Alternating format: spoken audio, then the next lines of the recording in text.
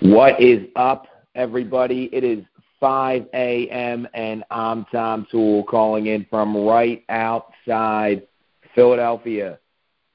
One of the keys to having success in all phases of life is to understand that people are wired, very differently.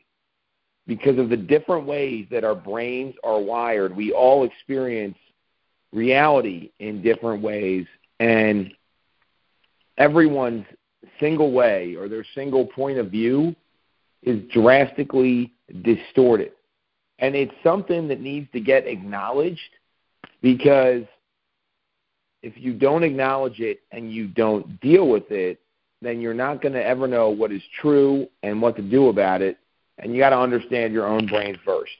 This is one of Ray Dalio's principles, and in today's world, it's more relevant than ever. You ever sat in a meeting and seen something happen, and someone has a totally different way that the events unfolded, or a totally different way that they're interpreting things? No one's wrong here. It's just that people are wired very differently. And there is power that comes from knowing how you're wired and others are wired. And I'm not going to get into like a neuroscience study or anything like that.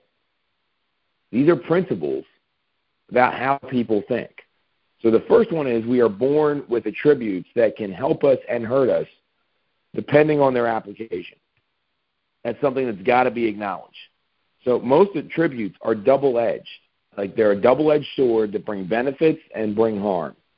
So if you think of somebody that is super aggressive on the phone, coming off the expired live calls yesterday, that can be really effective in that venue, and it can also really hurt you with the wrong personality type. The more extreme the attribute, the more extreme the potential good or potential bad outcome that would likely get produced. So having expectations for people around these attributes, including yourself, without knowing some of the outcomes and what it's like is a way to get in trouble. So understanding where you can flourish and where you're not so great. And that helps you put the right people in the right seats, or in the business that we're all in, go after the right kinds of clients, work the right kinds of lead pillars that are going to cater to the attributes you have, where it's a positive being overly aggressive. Or someone who's patient. That's another example here. That may not work with some lead pillars. It may work with others, especially some long-term nurtures. So that's a really important thing to understand, because everyone is wired a little differently. In addition, meaningful work and meaningful relationships aren't just nice things we choose for ourselves. They're actually genetically programmed into our brain. And this is documented by neuroscientists, psychologists, evolutionists, and that we're all pre-programmed with the need for and enjoyment of social cooperation. So getting along with people, social interaction. Humans are very social people. That's why the at-home work nonsense didn't fly for a lot of people, and folks are still having problems with it.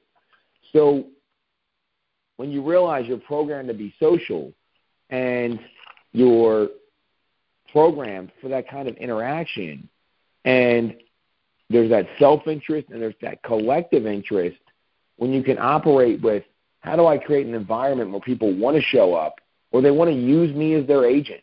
Because that's a social thing. Building rapport matters in this business. These are all scientifically documented items that we have to realize everyone's wired differently. And if you can meet them where they're at based on their social needs, based on their genetics, you're going to fucking win. And this is science talking here. This isn't some exactly what to say book or how to split the difference, which are both very relevant things, books that we use all the time at our team, and I recommend any agent use them. This is about how humans are wired to behave. And the more you can understand the person you're trying to help, the person you're trying to win over, whether it's working with somebody, attracting them as your client, it doesn't matter. The more you realize building rapport, and some folks will respond better to certain things, the more business you're going to do. 2023 is going to be about one thing. The agent, we talk about commission breadth all the time, and it's something you want to avoid. The agent who has relationship breadth will be the one that wins. And it comes down to how people are wired, how they understand what's going on in the marketplace, and how a great real estate agent can connect with folks on many different levels based on how their brain works. Catch everyone tomorrow at 5 a.m.